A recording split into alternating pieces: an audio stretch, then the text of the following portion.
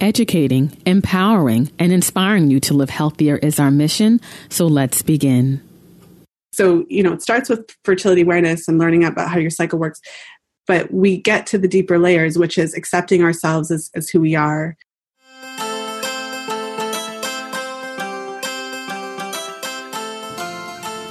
Hey, health warriors. This is episode number 81 of the Life, Strength, and Health podcast. I'm Kim and I'm joined with Jamal. Greetings, everyone. And peace and blessings. Yes. And thank you for joining us this week. And in this episode, it's going to be part 2 of our interview with Lisa Hendrickson Jack. And we are discussing the fertility awareness method. Before we dive into this week's episode, if you have not had a chance to listen to part 1, which was episode number 80, we recommend that you listen to that one first. So please stop this recording and go to episode number 80, which is part 1 of our interview with Lisa. I think it's just a great foundation to start there. You'll certainly get a lot of benefit from listening to part 2, but we would recommend that you listen to part 1. So to access that episode, just go to lifestrengthandhealth.com/80 to access part 1. And this episode is sponsored by HealthWarrior.co. HealthWarrior.co is our private health community, and it's all geared towards helping you to live a more natural and holistic lifestyle. Yes. One of the problems that we find when it comes to actually trying to live a holistic lifestyle is that all of the information isn't in one place. Like, you have to do a lot of research. You have to pull together a lot of different resources in order to find your way. And a lot of times, many people stumble along the way. And after years, they finally begin to come into their own. Right. So what our membership platform does is it collapses time frames. Like, we can get you up and running and get you understanding how to live a holistic lifestyle very quickly and very easily. Right. So to learn more about our private health community, just go to healthwarrior.co. And the last thing I would like to mention before we dive into the show or our organic food for thought segment is that as of this recording, we are now into the spring, and we just released our spring elemental detox. We have a few podcast episodes where we dive into detoxification and the importance of it, or what we call internal hygiene. And now we are, transitioning, or we are into the spring, and it's very important to transition into the various seasons properly. That's really how you live holistically and how you optimize your health. So just go to lifestrengthandhealth.com/shop to learn more about our detoxes. And you can also send us an email, reach out to us via social media, or give us a call if you have any questions about that. So now let's segue into this week's organic food for thought. And this week's organic food for thought is on matcha tea. Matcha tea is not your typical green tea. This high-grade, finely ground, concentrated green tea has been traditionally used in Japanese tea ceremonies for hundreds of years. As a fat burner and even a cancer fighter, matcha leaves other teas in its dust. Numerous studies have shown that naturally occurring chemical compounds in matcha are anti-carcinogenic by inducing cancer cell death and inhibiting cancer cell growth. Matcha is also rich in antioxidants, has free radical scavenging activity, and encourages your body's natural detoxification systems. Green tea benefits are amazing, but when you consume matcha, you consume all the green tea benefits in the most concentrated form, and the health benefits are amplified. The secret behind matcha's super strength is found in its polyphenol compounds called catechins, a type of antioxidant found in superfoods like green tea, cocoa, and apples. Valued for being more catechin dense than most items, green tea provides unbelievable health benefits for people who regularly drink it. And this is especially true of matcha, a concentrated powder form of green tea. Yes. So when it comes to green tea, the Chinese and other areas of Asia, they steep their green tea. So they're pulling the properties from the leaves. But what the Japanese do is they grind the green tea up into a very concentrated powder, and you mix it in with your water. So you're taking those properties in like directly from the food itself. And one thing to think about, like you hear about all of the different studies and just how powerful green tea is. When it comes to matcha tea, it's 10 times more powerful than green tea. So if you think that you're getting some serious nutrition and serious power from green tea, just imagine how much you're getting from matcha tea. I tell you, like, you know, I've known about matcha tea for a very long time, but in the beginning I was resistant to it, only because like I went to this tea shop and they were serving matcha tea. That was my first time really hearing about it. It may have been a few years ago. And basically, you know, they put the powder in, you had to add a little bit of water, and then you had this like wooden, like nest looking whisk. So you put a little bit of water in there. While the water's low, you whisk it, you know, you whip it, and then you add more water, and then, you know, you whip it some more. Then you do what you're going to do with it. And in my mind, I'm like, man, this is too much work. So, you know, I'm like, I got to buy the matcha tea kit. She's like, yeah, you got to buy the kit. So you got to buy the kit.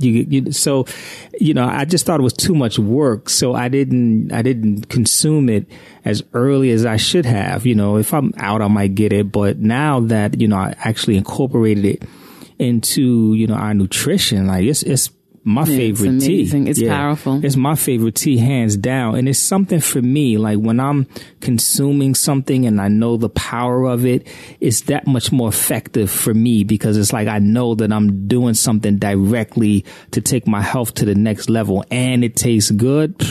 For me, it just enhances everything about it. So, you know, matcha tea is definitely my favorite tea right now. And if you're not up on it, you need to get up on it. And a lot of times I don't even go through that whole process of whisking and stuff like that. I'll just grab it and throw it in the blender and just, you know, blend it up with my tea and keep it simple. So you don't necessarily need that whole kit when you're going through the process. Right. So if you've never tried matcha tea, you know, it can't hurt to try it.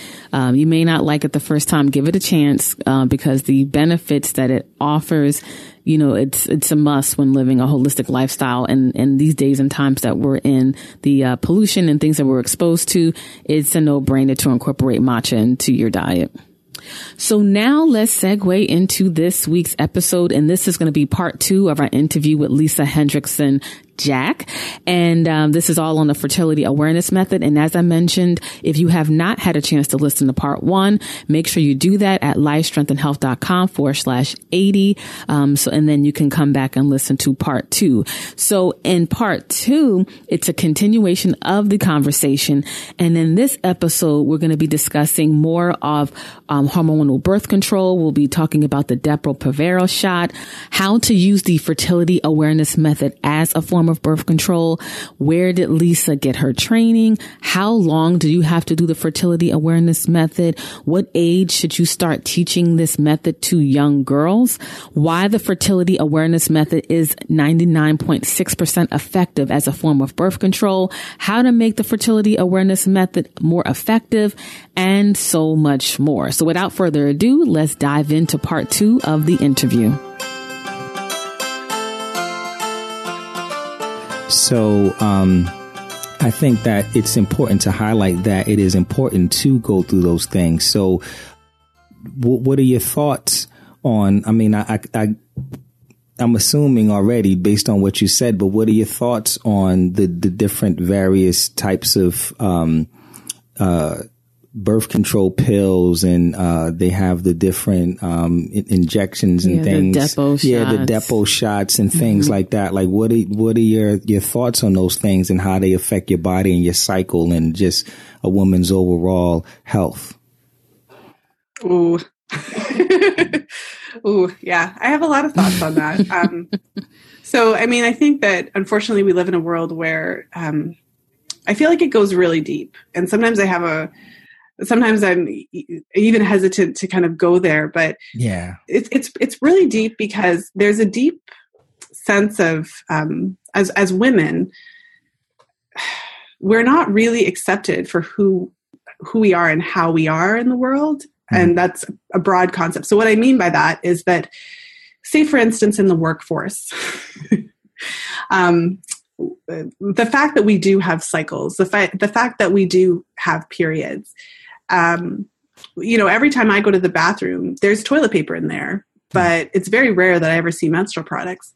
Now, if you think about that, half of the population has a very normal bodily function that requires, pads, tampons, menstrual cups, etc. Yeah.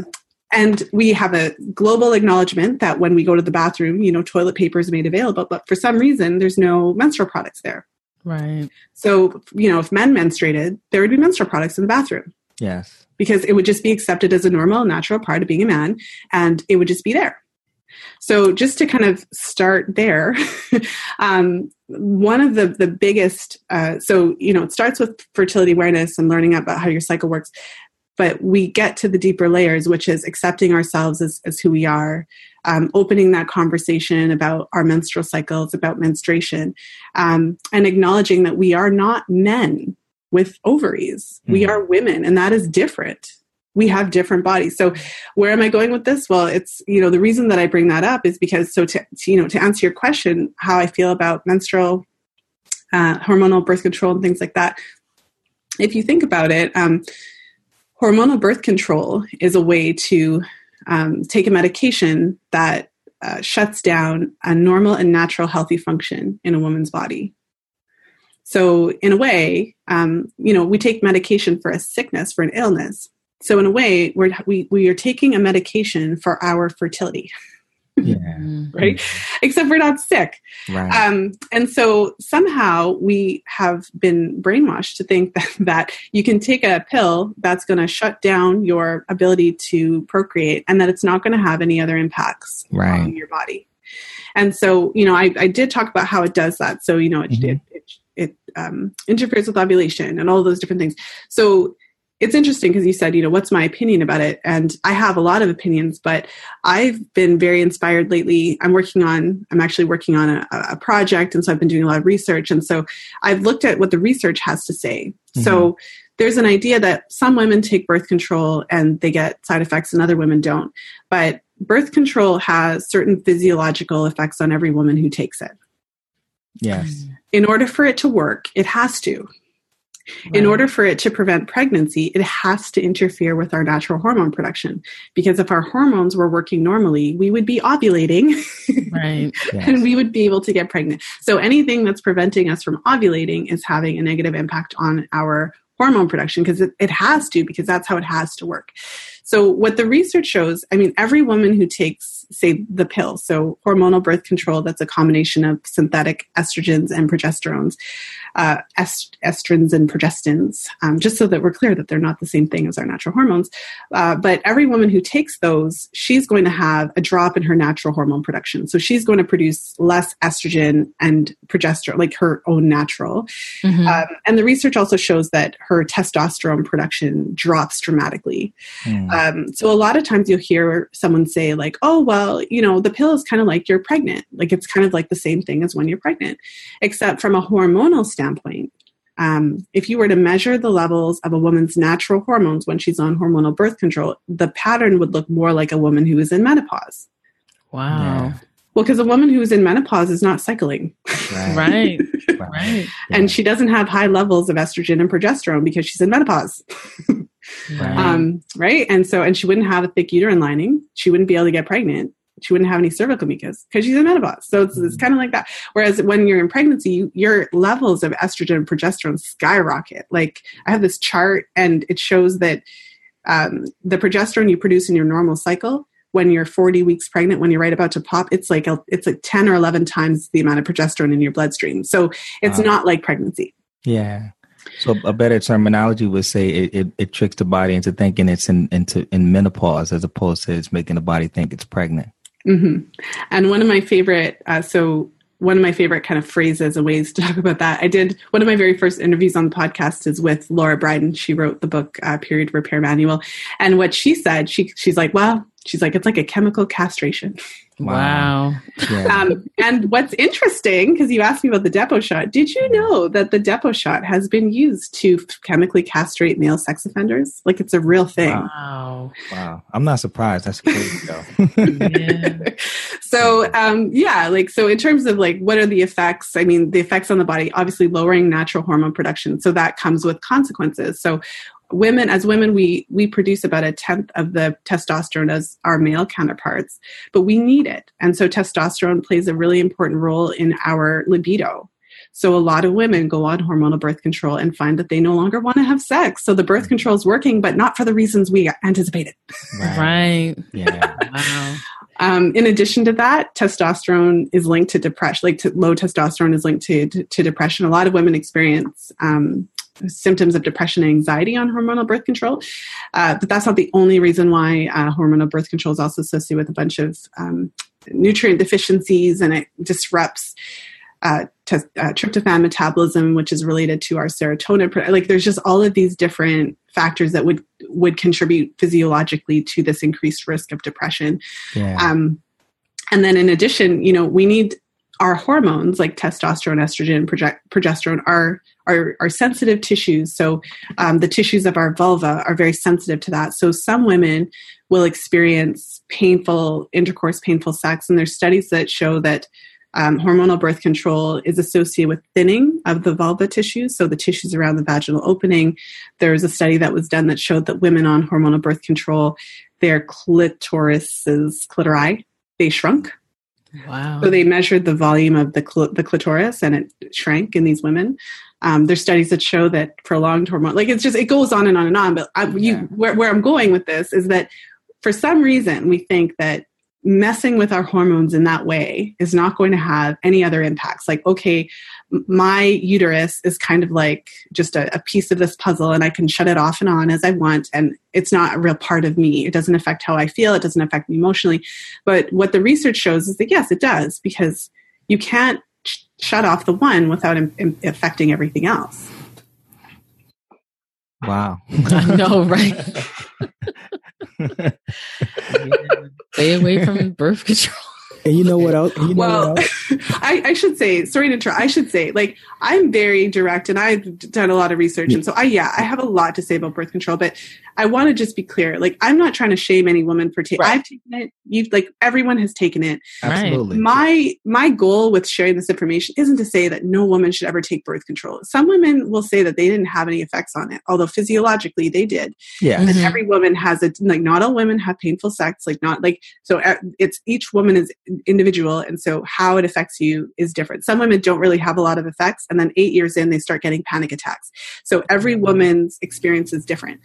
But the reason that I share this is kind of the obvious reason of, like, you need to know how it affects your body. So I think that's the informed consent piece. But the other thing is that I believe that if women knew in advance how these things could affect them and all of that, it can inform their decision. So maybe you would go on it for 2 or 3 years and then try something else, right? As opposed to being on it for 15 years. And maybe you would stay on it for 15 years, but at least you would have that informed consent. That's what this is about. And what we see here is that just looking at it from a different perspective as far as just immunity and digestion and things like that, what we see is that women that have been on birth control for long periods of time, their body's natural bacteria is really out of balance.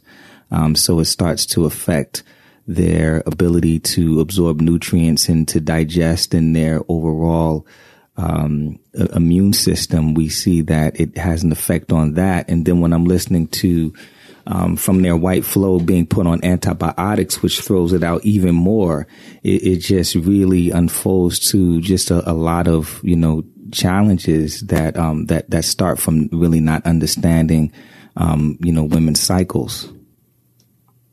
Well, yeah, absolutely. I mean, there's the challenge is that I've spoken to very few women. So I've spoken to like 1 or 2 out of like 100 who have actually been informed to any good degree about the possible side effects. So on my podcast, I've interviewed several women who've had different, largely negative experiences with hormonal birth control.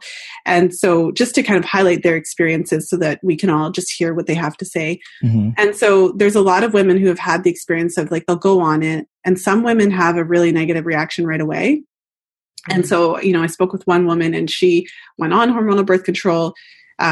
And then she started getting these yeast infections, and she never used to get them before. So it's like exactly what you're talking about, how it can disrupt the flora. Mm-hmm. Obviously, not every woman who goes on hormonal birth control starts getting yeast infections, but in her case, so she got it, and then she went to her doctor, and her doctor gave her like the antifungal, and then she got like a bacterial vaginosis, and then he gave her that. And it was like back and forth and back and forth. And then, she ended up going off of it for a different reason. She started getting headaches, and she had spoken to her mom, and her mom had also had headaches on it. So she was like, oh, well, maybe it's the pills. Let me go off of it because these headaches. So she goes off it, and then all of a sudden, the yeast infections go away. Mm-hmm. Right. But again, like her doctor either wasn't aware or didn't put two and two together. So in that case, she was having these reactions related to the hormonal birth control. But even when you have the reactions and you go to your practitioner, they don't always know to make that connection. Yes. Mm-hmm. So let me ask you a question with all of this and just understanding just the fertility awareness method. I know when it comes to really understanding your body and working with cycles, it could be really scary for some women that don't want to get pregnant. And so how does that work as far as using it as a form of birth control? Well, that's a really good question because, there's a difference between having that awareness that your body goes through different phases in your cycle versus actually using it reliably as a method of birth control. So when you're wanting to use this method, I think there's a tendency to think, okay, this is my cycle. These are natural things. I'm just going to do it myself. And there's nothing wrong with that, except that there is something to it. So it's kind of like learning to drive. So if you know how to drive, you take for granted that you know all the road signs and you know how the car works and you know all that stuff. But when you first started, you had to take some time to learn all the signs and you had to actually practice. So it's very much like that. So in terms of using the method for birth control, what you're going to want to do, you're going to want to start by getting yourself a good book. So there's a book, Taking Charge of Your Fertility by Toni Weschler.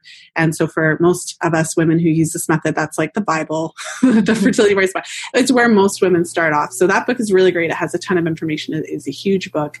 But by itself, it really depends on where you are in your, what stage you're in. So for a woman who has potentially never been on hormonal birth control and her cycles are fairly consistent and her fertile signs are really obvious and there's not a whole lot of variation that happens in her cycle, for her, she might just understand it and get it real quick. But most women aren't in that situation. Most women have used hormonal birth control for a while, or a lot of women do have issues with their cycle. Maybe they're not ovulating regularly or that type of thing. And so whenever you run into snags like that, when you have challenges in your cycle, you can still use the method for birth control effectively. So the method that I teach, what we're doing basically is we're observing those signs in a specific way. So we're checking for mucus every single day. We're checking your basal body temperature every morning. And then if you want to, it's an optional sign. You can check your cervical position. And then recording that into a chart physically on paper or an app on your phone or something like that. But, when you're wanting to use this method for birth control, you have to kind of follow a specific kind of system and get into this habit of doing this. And so if you're wanting to do it on your own, you can start with a book. If you run into challenges, my suggestion is to learn with someone who knows what they're talking about. So a person who is trained in teaching fertility awareness.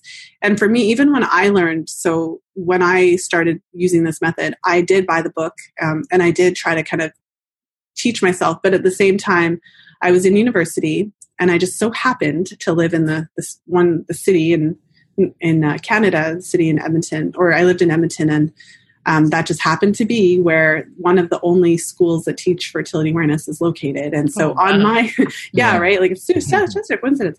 But on my university campus, there was actually monthly meetings that were held by women who had learned, actually trained women who had learned to teach fertility awareness. So every month I would go to these sessions. And so I didn't even have the experience of learning by myself. I was always learning with women who, I was being taught by these women. So So it is possible to use the method effectively. And the basis of the method is every day you're checking your signs and you make a decision that day if you're fertile or not based on what you see. So it's not the rhythm method. We're not calculating how many days your cycle is and dividing by 2 and whatever. Right. You're actually checking your cycle you're checking for mucus every day. You're checking your basal body temperature and you're recording these signs. And based on the rules, you're determining whether or not you're fertile based on what you actually see. So it's like a real time situation. And what the research shows is that when you use this method correctly, and you've been trained by a teacher, because the research, there's the scientific research that has been done. It is done on women who have been taught the method by a trained teacher. Mm-hmm. And so, it's right up there with the pill at 99.6% effective. Wow. Yeah, that's incredible. And so let me ask you a question. When a woman begins to actually learn her body in this way and learns her cycles, how long does she have to continue to track? Like once she kind of learns the rhythm of it, because, I know that our bodies change at different periods of our life. So is it something that is ongoing, or do they need to just kind of do a check-in, cycle test every so often? Like, how does that work? I love that question. But yeah, because it kind of gets at the heart of the misconceptions around this whole method, mm-hmm. which is that you just have to understand your rhythm and then you'll know. So it's kind of like this idea that we're just going to be I'm going to sit down on the floor and in a meditative position, and I'm just going to know my body. It's so romantic. It would be really cool. We wish we could do that, but it's not like that. So actually what happens is you get into the habit of checking. And so I've been charting my cycles for 17 years. And every time I go to the bathroom, I'm checking for mucus. Okay. And it's not a big deal because it takes a sec. I always say to my clients, I'm you're already wiping. Right. Now you're just conscious wiping. I didn't have to tell any woman to wipe. She wipes already. But now we're just paying attention to what we see. So what you're doing is you're incorporating a new habit into your routine. And this becomes the new normal. And so you never, this is what I caution against as a fertility awareness educator. If you really want the method to be effective, you have to understand what the method is. And the method is not guessing and not using your previous cycles to inform what you're going to do, but it's very much like mindfulness. We're living in the moment here, people. Mm-hmm. Every day, we're not going to assume anything. So just because last month I ovulated on day 17 of my cycle doesn't mean anything. It really doesn't, because this cycle I could ovulate on day 15. I could ovulate on day 21. It doesn't really mean anything. What we need to know is what's happening today. So to answer your question, you're just developing new habits. It's a new method. It is different. It's not for everybody because it does involve, it's what they call a user-dependent method. Mm-hmm. So if I stop tracking, right, I become one with myself and I'm on the floor meditating and I stop tracking, then I am no longer using the method. Right. Mm-hmm. I think that this is great. And just like with all other aspects of health, this should be something that, young girls are learning, about their cycles and just understanding their body and how to do this charting at a young age. Our daughter's 8. And, we already try to really teach her about her health and things like that. And I could just imagine at an early age, her knowing this information, how empowering it could be. What age do you think is good for, young girls to really, learn about this and to begin, charting, their bodies? Would you say at the time that they get their period? I think that we can teach girls at a young age, because if you think about it, we're talking about information, mm-hmm. right? So when, for instance, my eldest son is 5 and my youngest son is 2. And I'm always saying things to them, they know the names of their body parts. Mm-hmm. So my 2-year-old's that's my penis. That's my penis. And so the type of education you give a 2-year-old is not the same as the type of education you give a 6-year-old, but you can, or even a 12-year-old, but you can, we can start talking about it. We can talk about cervical mucus to girls who are quite young. Yeah, make it normal.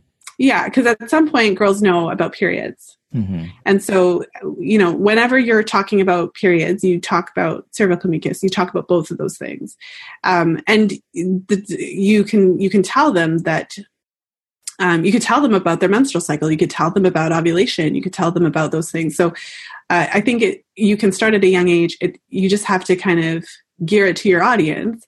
Mm-hmm. But I think the one thing that people kind of, one of the common objections to teaching girls this is because it's like automatically where you think, oh, you're telling her to use this for birth control. This is the thing about fertility awareness, is that I believe every single woman on the planet Earth should know how her body works and understand the ovulatory cycle, the menstrual, like the whole thing. We should all understand that and know that. Now, every woman on Earth is not going to use this for birth control. Right. So this is independent of how you use it. The information is something all of us need to have, and then you decide how you're going to use it. I'm not going to tell you how to use it. You decide, but we all need to know the information. Right. And this kind of brings us to the health perspective. Like if a woman is going through these chartings and she's seeing that things aren't lined up the way that they're supposed to, and her body isn't responding or doing these things, that also would give her an indication of that, she has some type of imbalances going on with her health, right? Absolutely. And I've worked with a number of clients, and through our work, we've identified a number of different things. So when you're seeing certain patterns on the chart, if a woman has, if she has issues with ovulation. So I worked with a woman, and for years she had infrequent ovulation. So some years she would have 5 periods. Some years she would have 7 periods. And through our work together, when we were looking at all these things, even though she had been to her doctors, and talked about it, they had never really, shouldn't fit the bill. So in her case, she ended up with a PCOS diagnosis. But because she was young, slim, pretty, happy, I don't know, it just didn't fit their mold. They right. assumed that, if a woman has PCOS, she's got to be obese. And I don't know, they just had their own idea of what that had to look like. And so when she came in saying, I had these issues with my menstrual cycle, they just said, well, why don't you just go on the pill? Right. Wow. So, in her case, just by charting her cycles, like that was something where it's fairly obvious when you're charting if you're not ovulating, right? Because you're waiting for this thing to happen. It's not happening. But that's an example. I've supported women who were seeing cervical mucus patterns that are abnormal, that are outside of what we would expect to see. I've supported women to identify cervical dysplasia, so abnormal cervical cells, just by what we're seeing on their charts. I've supported women to find infections that they had no idea that they had, like STIs or fungal overgrowths or things like that, based on, again, what we're seeing on the chart. I've supported women to identify thyroid issues and nutrient deficiencies and all that kind of stuff. I mean, it's not like every single human looks at a chart and knows. It's kind of like anything else. Like if you go to a doctor and you get an EKG, like a electrocardiogram, is that what they're called? The doctor can read that because they've been trained to do that. So I've been trained to read the menstrual cycle chart. And so I've worked with enough women to know like certain things show up in certain ways. So you can absolutely use that information to identify certain health issues. And it's especially helpful when you're trying to conceive and it's not happening, because there's certain things that are really easy to identify on a chart, like low progesterone, for example, like a luteal phase defect, short luteal phase, things that are associated with an increased risk of miscarriage or infertility. Like you don't necessarily make it conclusive, but you can see signs of hormonal issues on the chart. It's quite obvious to someone who's been trained to do that. That makes so much sense. Like I call it body talk or body consciousness, like just really, understanding how the body is communicating, because the body will tell you exactly what's going on if you know how to read whatever method that you're using. So that makes perfect sense. And then I would assume that from there, you would take the necessary steps, whether it's nutritional adjustment, supplementation, or further things that you may need to do, right? Absolutely. And, a lot of the times it gives us that point in the right direction type of thing. And so whereas if you weren't doing this, you wouldn't have known to test for that thing. And then you test it for that thing. And then all of a sudden now you have a lot more information. And now you have answers. Now you're like, oh, this makes sense. I didn't know I had this underlying nutrient deficiency. And then you start correcting that. And then the greatest thing about charting is that when you identify an issue and you address it, the chart is a real-time measure of what's happening in your body. Mm-hmm. So, I kind of made fun of you a little bit, and I'm sorry, when we were talking about that whole idea of being at one with your cycle and kind of knowing what's going on. So I shouldn't have made fun of you, because there is something to that. And when you start charting your cycles, what's really interesting is that women start to often make much deeper connections than I would have thought. So for instance, like if you are working in a field that is not where you really want to be, or you have a job that's really, really stressful, for years you may have been going on about it and doing it. But when you start to see how it can quite literally affect your menstrual cycle, and you can see that in real time, like you can see that when you had that fight with your boss, your ovulation was delayed. And then like when that situation resolved, your mucus came back. Like when you can see that, and it is like that. Like you can see like, oh, I traveled for work, and like, oh, wow, this thing happened right on the day that I left and got in the airplane.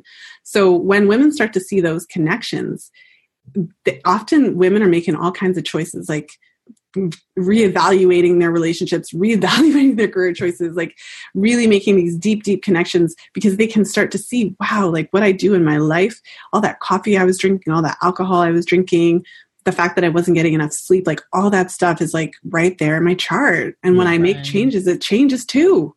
Yeah. It makes perfect sense, because we see that across the board with so many other areas of health. So it just makes perfect sense that it would still fall in alignment with this as well. So that is the conclusion of part 2 of our interview with Lisa. Hopefully you enjoyed this episode, but most importantly, you received value from it.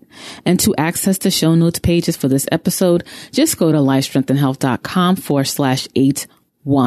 Thank you for listening. Please continue to share our show with anyone that you think would receive value from it. Stay tuned for part 3, which is the final part of our 3-part series of our interview with Lisa.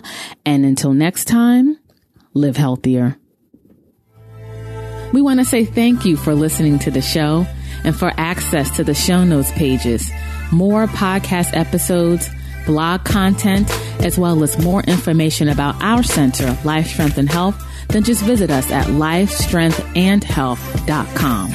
Until next time, live healthier.